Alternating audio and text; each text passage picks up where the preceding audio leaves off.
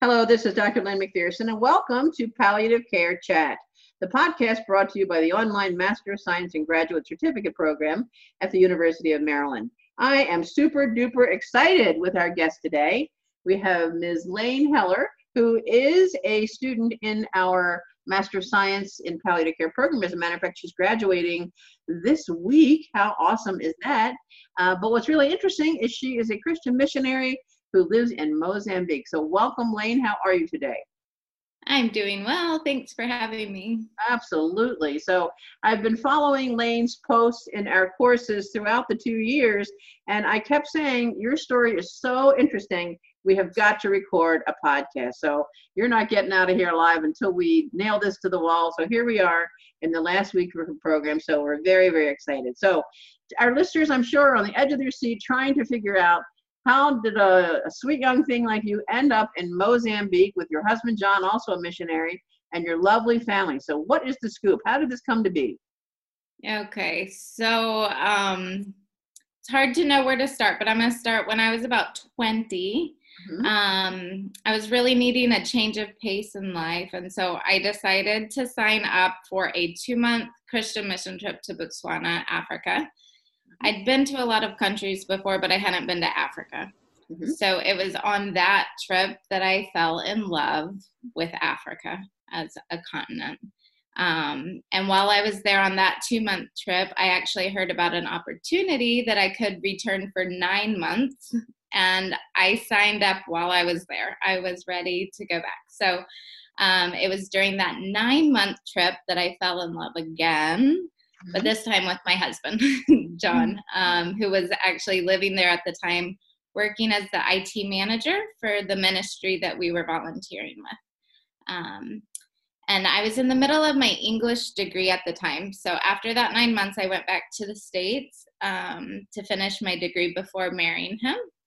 And I had picked English because I loved missions and traveling. And I felt like English would be an open door to international living and missions. And when I was kind of deciding like what degree path I wanted to go on, it was either English or nursing. And my family is a family of fainters. So from the time I was little, like the mere sight of blood would make me dizzy and nauseous. And my mom coached me from very little how to put my head between my knees and get my head below my heart and breathe. And so all that to say, I picked English. And so I graduated in 2008 with my English degree, and I married my husband the very next month. And when we got married, we decided we wanted to kind of venture out and do something as a couple new. And we wanted to go somewhere where there was a need that was not being met.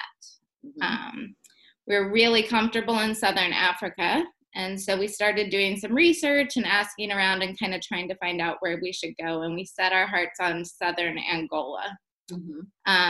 So instead of wedding presents, we asked for funding to kind of help us go on a research around the world trip.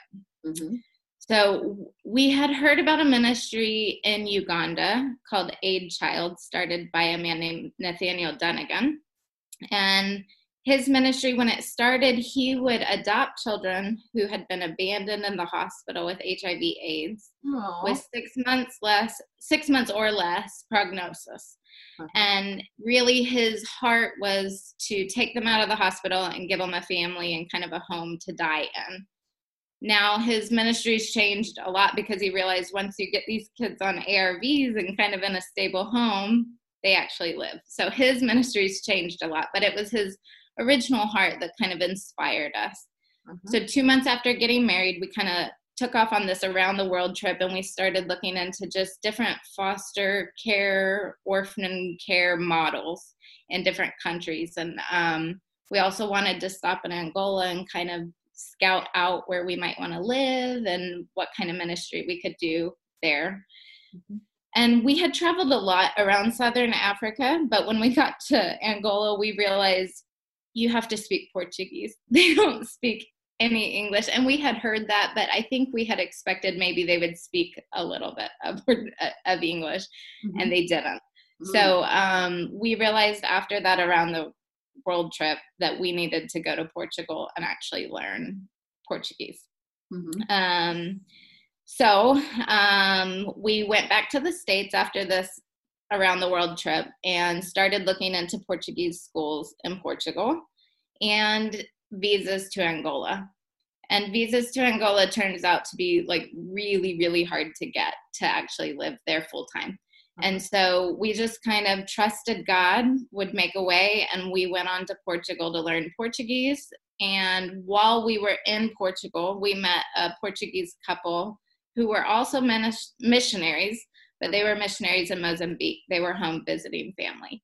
And they said, hey, while you're like working on your visas, why don't you come to Mozambique and you can volunteer with us, be in an African context, not lose your Portuguese. And so we said, that sounds like a great idea. So we headed to Mozambique, and we didn't know at the time, but the wife of the couple that invited us actually had a little preschool program at the government hospital where she would work with oncology kids, because the cancer, when they're there for chemotherapy, they would actually have to miss a lot of school. So this lady, Elise, and a group of women had a little preschool program for these kids to kind of fill in that gap.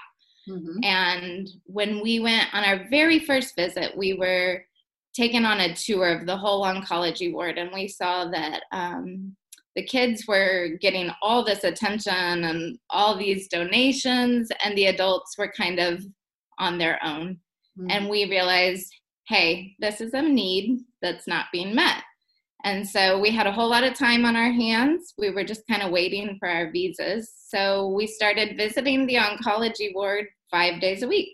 Mm-hmm. And we were practicing our Portuguese, and we got to provide a little bit of distraction to some patients who were kind of stuck in their beds.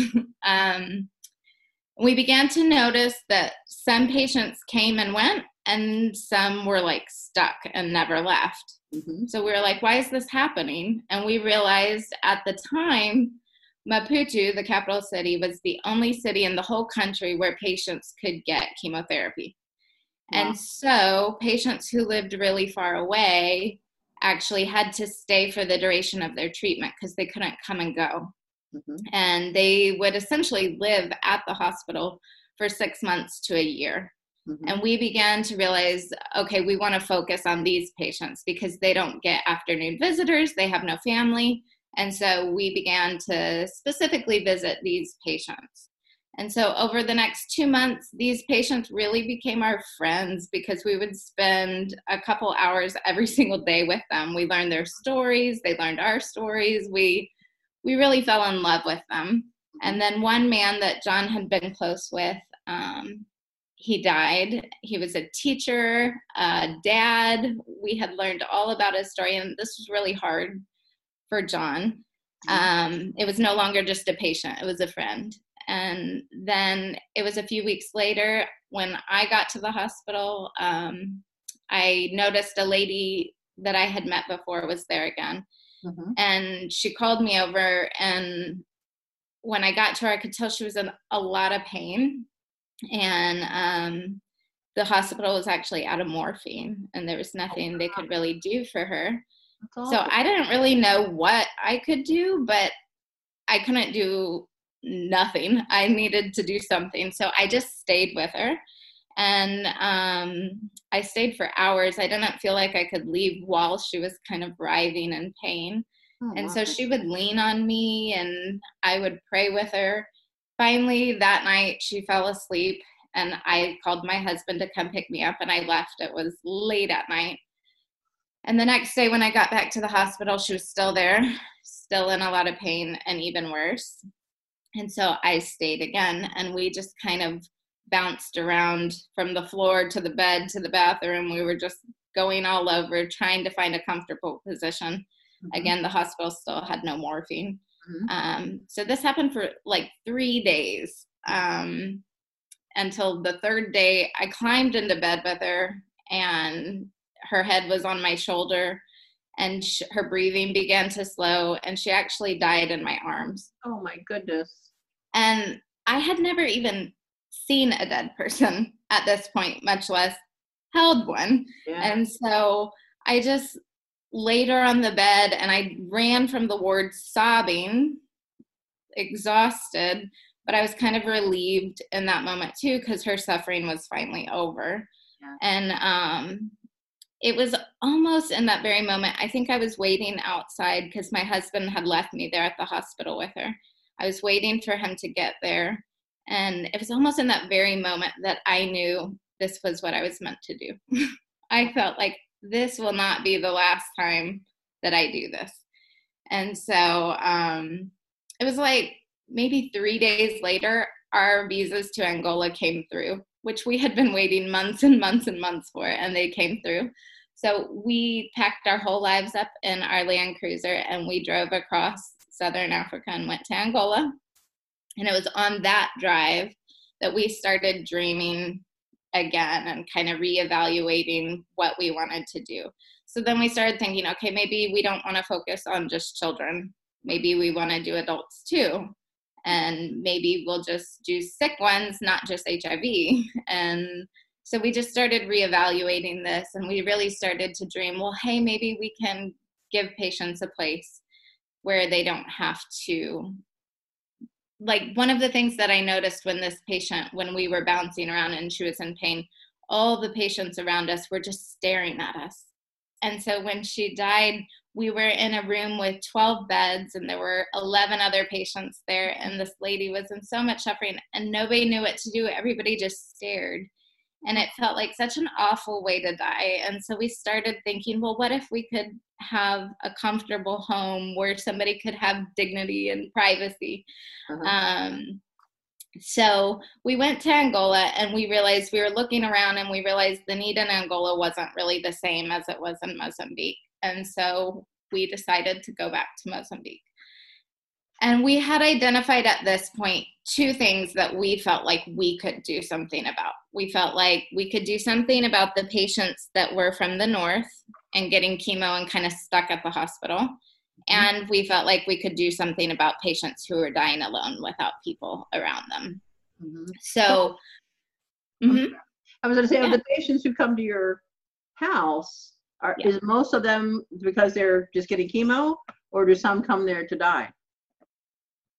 All of the patients that come to our house are from the oncology. So they always start off having chemo and radiation.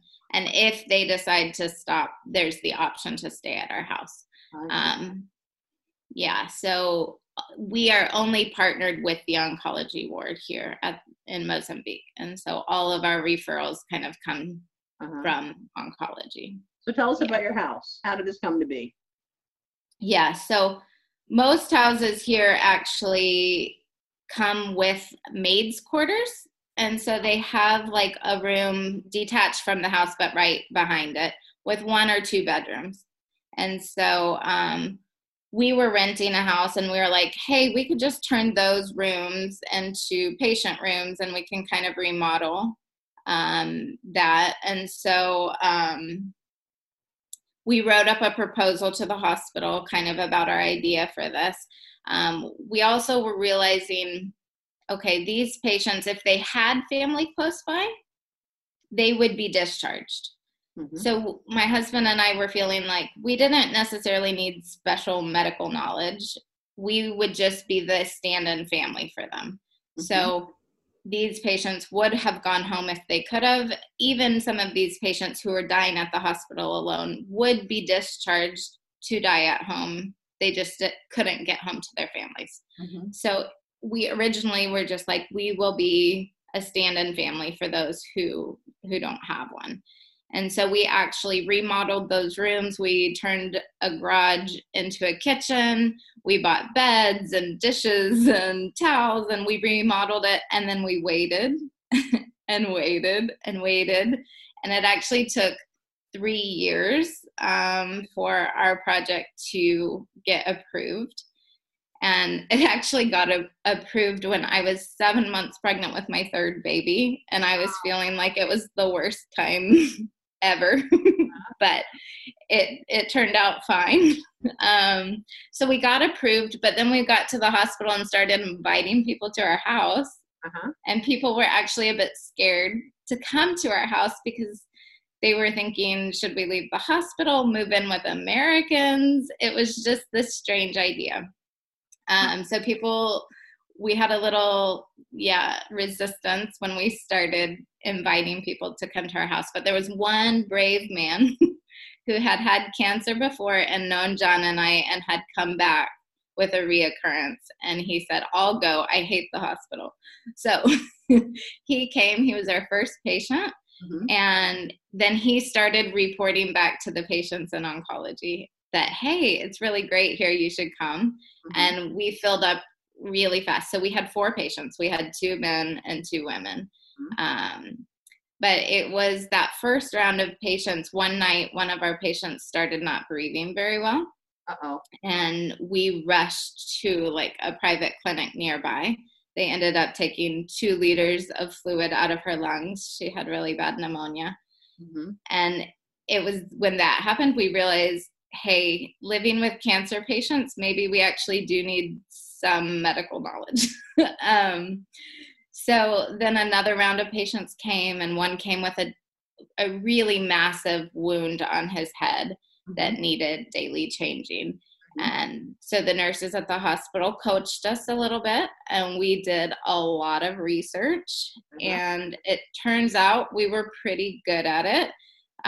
When you do something because out of compassion, when it's not just a job, it kind of makes a difference. And so we were actually pretty good at this. And then more patients started coming through, and feeding tubes, colostomy bags, all of these things. And we would just frantically research per patient. And the hospital was really good about kind of coaching us through what we needed to do. So we kind of learned on the spot. I mean, you know as well as I do that even caregivers in the States can learn a lot, and you can coach them and teach them. And so that's pretty much what we did. Now, I do want to remind you that if you remember, I was fainting at the sight of blood. So really, God miraculously changed me. It's a joke that I tell people. When we get to the States, nobody better cut their foot or their arm or anything like that, because my grace is only for Mozambique. So I'm scared in the future. But at least in Mozambique, God really took all of that away, which was amazing. Absolutely. But after this, we consistently had a waiting line for our house. We could take 4 patients, and every time my husband got to the hospital, there were people saying, we want to come, and we kept having to say no. And the original vision of our house was that we wanted to be a family for patients who didn't have one. So we never wanted to grow so big that we felt like we took them from one institution to another. Sure. But at this point, we also realized we need to grow some. And so we started thinking about what we would be comfortable with. And the next time we were actually in the United States, we kind of cast the vision out there. Hey, we'd like to buy land, build a house, build a center. And nobody really bit. Nobody got on board with it. And so we just decided we'll just keep being faithful with what we have. We'll keep doing the 4 patients that we can. And then it was like a year later, we're in Mozambique, and we get a random phone call one September day from a generous American family. They had just sold their business and told us, we feel like God has told us to give you $300,000 Holy moly. to buy a piece of land and to build a center. Wow. So absolutely miraculous. Obviously, I cried my eyes out. I could not believe that it was happening. It was a miracle. So now we have built a center, and we moved into our new place about 3.5 years ago. Uh-huh. And we have room for 12 patients. And then we have 1 bed for hospice that's actually inside of our family home. But we have 12 beds, kind of like I was explaining earlier, just a bit detached from our house. There's a sidewalk in between our house and their place. And we have covered all that? Yes. Wow. Your dollar is further in Africa, huh? It does. It is. I mean, Yeah, it's a beautiful home. We Yeah. learned a lot of things about building. It was a trying 6 months to a year of building, but we Yeah. managed. And so now our project is called Casa Ahava, which means the house of love. Um, Ahava is a Hebrew word for love that actually means, um, it's kind of like it's not a romantic love. It's the kind of love like somebody's screaming at your face, throwing things at you, and you still say, I choose to stay. I see the very worst side of you, and I'm going to stay with you. So that's why we named it Kazahava. And we have now housed about 65 patients. And only two patients have died on purpose at our house. We realized early on that most patients prefer to die at home. Here in Africa, it's really important to be buried in your homeland. There's a lot of traditions in that first year after burial. And so it's important for the family, for the bodies to be buried close by so that they can kind of take part in all those rituals. And What do it's you mean really died expensive. on purpose? What do you mean died on purpose? They knew they were dying and chose not to go home. Oh, okay. They chose, and their family knew that they would stay here and knew that they would die here. That wasn't like a physician-assisted suicide sort of thing. Yeah, no. No. So here, of course. yeah. So we've just realized that like a big part of our ministry is actually advocating for patients to stop chemotherapy when they still can travel home and when they still can have a few good months at home, if that's where they want to die. Because we kept seeing that the doctors would just treat them until they were too weak, that they didn't have that choice anymore. And so now we're just able to sit down with the doctors kind of in private and ask, okay, well, what do you think the real prognosis of this is? And do you think it would be better? And sometimes the doctors just don't want to have that conversation. It's a hard conversation to have. And so actually my husband's studying thanatology. And recently he's begun, the doctors will actually call him in to have that conversation with patients when the time comes, and he'll even sit with family members. And doctors just they're way overloaded here. It's not necessarily their fault. They just have so many patients. So my husband has time that he can actually sit and spend 30 minutes or an hour with the patients and answer their questions and things like that. So that's a service also that my husband's able to offer. So the IT specialist and the English major have made quite an impact in their little corner of the world. And it's not just you and John. You have daughters, yes? Tell me about that. I have 4 amazing daughters. I have a 9-year-old, an 8-year-old, a 7-year-old, and a 5-year-old. Wow. And they love their life in Africa. We have a very big yard. They have cats and dogs and birds and fish, and they run around on the roof of the house, and they never wear shoes, and they think life is great. And do they interact with the patients? I assume they do, since you've got this family type atmosphere.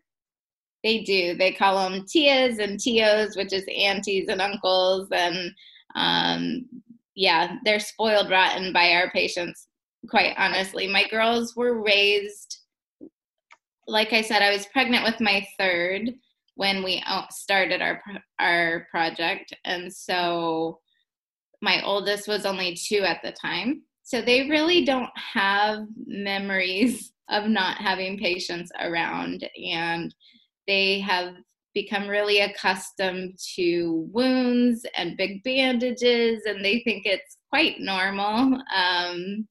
They also have learned a lot about death, and we talk a lot about it, and they seem to cope pretty well. We've also, when we go to the States, we see a counselor, and we just make sure everybody's coping well. But up until this point, it seems like that's great. They're doing okay. And you homeschool them, yes? I do homeschool them. For the most part, I love it. But every now and then, I think it was 2 weeks ago, I was looking up school fee prices nearby because I was about to throw my hat in. But I bribed them with ice cream this week. I said, if we can have 5 days without crying, we will have ice cream. So tonight they got ice cream. It was a good week. That's a win right there. So how often do you come back to the United States, or does your family come to visit you in Africa? We try and get back to the States about every 2.5 years. It's a very expensive endeavor and exhausting. So when we go back, we try and spend a little shy of 3 months there. My husband's from Arizona and I'm from Texas. So we try and spend about half of our time in both places and just make sure we get to visit family, of course, but also it's a bit of work because our project runs on donations. And so when we're in the States, we have to just meet with everybody who supports us and give them updates and allow them to feel connected to the project there. So that's how your work is funded, through donations through your missionary? It is. So we have a couple of churches, but a big part of our ministry is just families who give either monthly or yearly. Yeah. Great. That's wonderful. So to go back to something you said very early, you said you fell in love with Botswana and then you were really drawn to Angola, but now you stayed in Mozambique. So what is it about Africa that you fell in love with? It seems to me like a hard country. It's a hard life in Africa. It is, but it is magical. I don't know. There's just something about Africa. My parents have been here. I think most people who come here can't only come once. The people are wonderful. I feel like it's a bit of a slower pace here, which is nice. And yeah, I can't pinpoint it, but I know most people who come here can't stay away.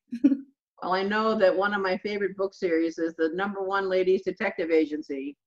Have you seen the videos? I have. There actually are. There's a film, and it's nice. Yeah, I really enjoyed the book. So that's set in Botswana, I think, isn't it? Yes, it is. That's so interesting. So tell me, what is the culture, if any, of hospice and palliative care? What is the status of hospice and palliative care in Africa? Okay.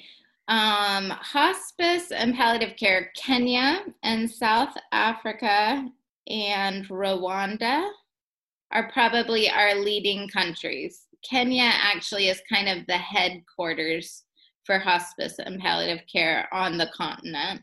Mm-hmm. And Mozambique is really just new to the scene. Hospice is unheard of here. We're the first kind of inpatient hospice facility, and like you heard, we haven't done it very much. Mm-hmm. And palliative care is kind of this new catchy word here. So mm-hmm. I feel like over the last couple of years, they keep flying in a few Portuguese doctors who will give maybe a week-long, 2-week-long little seminar for the nurses and the doctors. So I'm excited. I feel like steps are being made.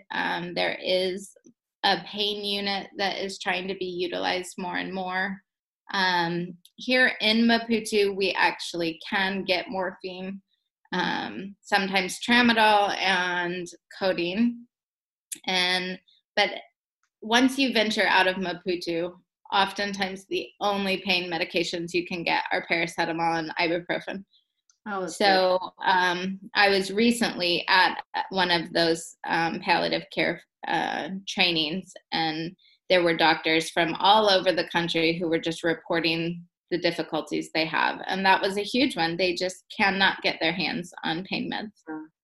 I have a good friend, a physician, who for years served as the medical director for the International Hospice and Palliative Care Organization of Sub-Saharan Africa. And I remember her when she came back speaking about in the really remote areas where they had no effective analgesics, somebody with terrible pain would hide behind a big rock, and when they heard a truck coming, they would jump out to end their life on purpose. Is this true?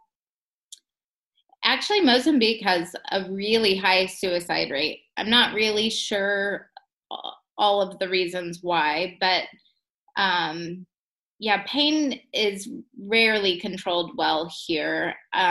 Even with the morphine that we have, I feel like doctors are just a little leery of it still. They're a little scared. And so to give patients more than 60 milligrams of morphine is a scary thing for them. And I'm talking, if I could show you pictures of some of the wounds that we've had at our house, I just don't know how these patients manage. They are fiercely strong, but it's terrible suffering. Oh my goodness. Do you have a big drug problem in Africa? We don't. Yeah, because you don't have the drugs. Yeah. Now, I take that back. There's probably, I think there is a bit, but prescription drugs, no. Do you have cannabis? It is against the law, and we actually approached, it actually became legal in South Africa recently, and we had approached the pain unit here to ask them if they could somehow approve it for our home. We were thinking we could maybe do vaporizers, which we actually had to have a little bit of a laugh about, because we said we'll be the marijuana missionaries. But they said no way, not a chance. Oh, I bet not. Back to another thing you said is, are there sufficient numbers of oncologists in Mozambique, or I guess not in the remote areas, but what are your thoughts on that? Yeah, so here in Maputo, we currently have 4-ish. One of them is currently not working. So we have 3 oncologists working here, and then we have 3 radiation oncologists. We just opened a radiation department. I think it's been about 1.5 years now. So that was a huge step for us. But then we have 2 oncologists, it's in a town called Beta. It's sort of towards the middle-ish of the country.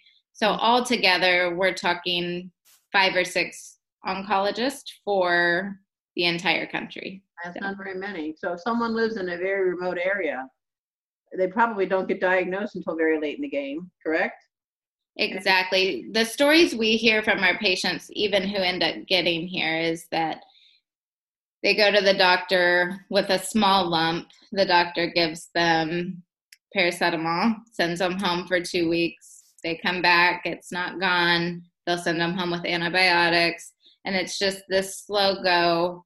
Usually it takes, I don't know, up to 1 year before they get here. And by that time, they've got a grapefruit-sized tumor coming out. Yeah. So is it fair to say there are people in Africa who die without ever having seen an oncologist or gotten chemo or anything? Absolutely. Oh, that's very scary, isn't it? Very scary. Yeah. Goodness. Well, talk to me about something near and dear to my heart. So here I have this little English major who's cute as a button, who faints at the sight of blood, taking care of 12 patients, maybe 13 patients. Has the master's degree been of any help to you? How has it helped you? It has given me such confidence, just to feel like I'm not looking up on my phone all the resources and things that I need to do. Like, I have a firm foundation of medications and pain management and even assessment that has been so helpful. We actually have a potential hospice patient coming who cannot speak or move right now. And I told my husband, I need to get my nonverbal pain assessment out. And so there's so many resources. And I mean, when you just look on the internet, you don't know what is sound and what's not sound.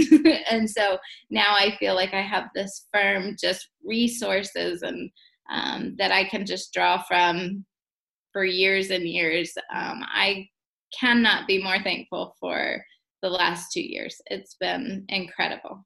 Well, I think our listeners need to know that in our program, people take the first 4 courses and then you take 4 electives. And we've got a clinical track, which I always envisioned to be for doctors, nurses, advanced practice nurses, pharmacists, and physician assistants. We got a psychosocial, we got a leadership track, and a thanatology track. And Lane petitioned me to do the clinical track. And I was like, girl, you're an English major. What are you going to do in the clinical track with my MD, PhD, and PharmDs and DNPs and all these people? And she's like, I have a special circumstance. I have to do it. And I have to say, you did as well or better than most people in the clinical track, despite not having that classical training. So you must be, again, this must be another intervention from God, along with the waving, the fainting proclivity for you, because you really did rock it out. And I think God knew you would need these skills, so he empowered you to be able to do that. So I think that's pretty darn amazing. It was a rare exception. I thought, boy, I hope I don't regret this. And I absolutely do not regret it. So excellent, excellent job. And between you and your husband, you've covered the waterfront between the physical and the psychosocial and the spiritual and the communication skills and the grief and bereavement and everything. So you're kind of a tight-knit team there. And I guess in closing, one last thing is, how has COVID hit Africa? What's the scoop? You know, the numbers are steadily rising, but we're talking somewhere between 20 and 50 cases a day. So very small. I would say it's just God's mercy. I know we're not testing to the capacity that other countries are either, but my husband is doing kind of a support group, sort of psychological support for the COVID workers at the Central Hospital. So he meets with them once a week and kind of gives them encouragement, and then he'll meet individually with them. And so he's actually getting a good view of the ER and actually the beat there at the Central Hospital, which is the largest hospital in the country.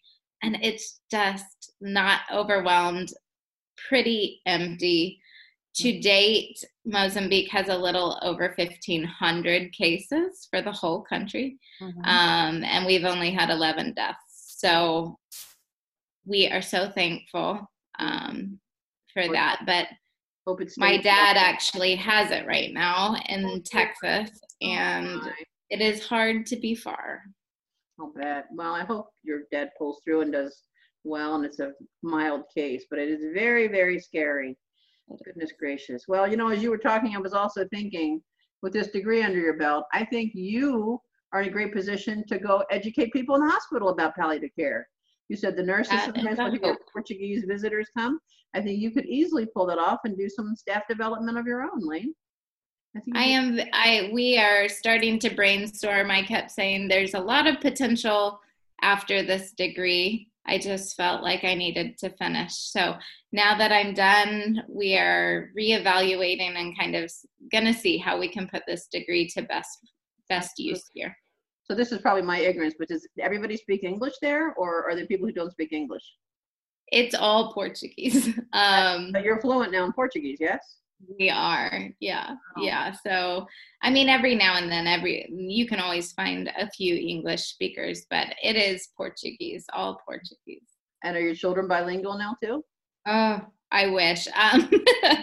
They are doing okay, but because I homeschool them and we use American curriculum, and they just don't get quite the interaction that they need to be fluent. But it is a goal, and they know it's important. I tell them all the time, you were born in Mozambique. You have to speak Portuguese. Absolutely. Absolutely. Yeah. Well, any last comments or thoughts, Lane, as we wrap up? I really appreciate you doing this. Yeah, I just would encourage people that John and I are not exceptional people, and we didn't have exceptional training.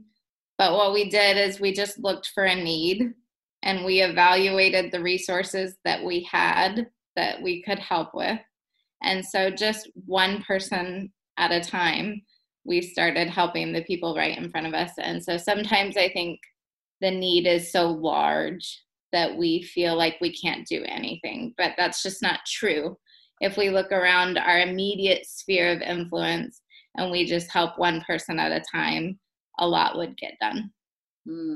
Well, respectfully, I'm going to have to disagree with you, because I think you and your whole family are doing magnificent work. I think you're doing God's work, and I think we could all take a lesson from you. So thank you so much, Lane. So again, I'd like to thank Lane Heller and her family for this time and everything that they do. This is Dr. Lynn McPherson, and this presentation is copyright 2020, University of Maryland. For more information on our completely online Master of Science and Graduate Certificate program in palliative care, or for permission requests regarding this podcast, please visit graduate.umaryland.edu/palliative. And I would also like to encourage you to go to Lane's website, which is John and Lane. That's JONANDLAYNE.com. It's an amazing, amazing website. Thank you so much.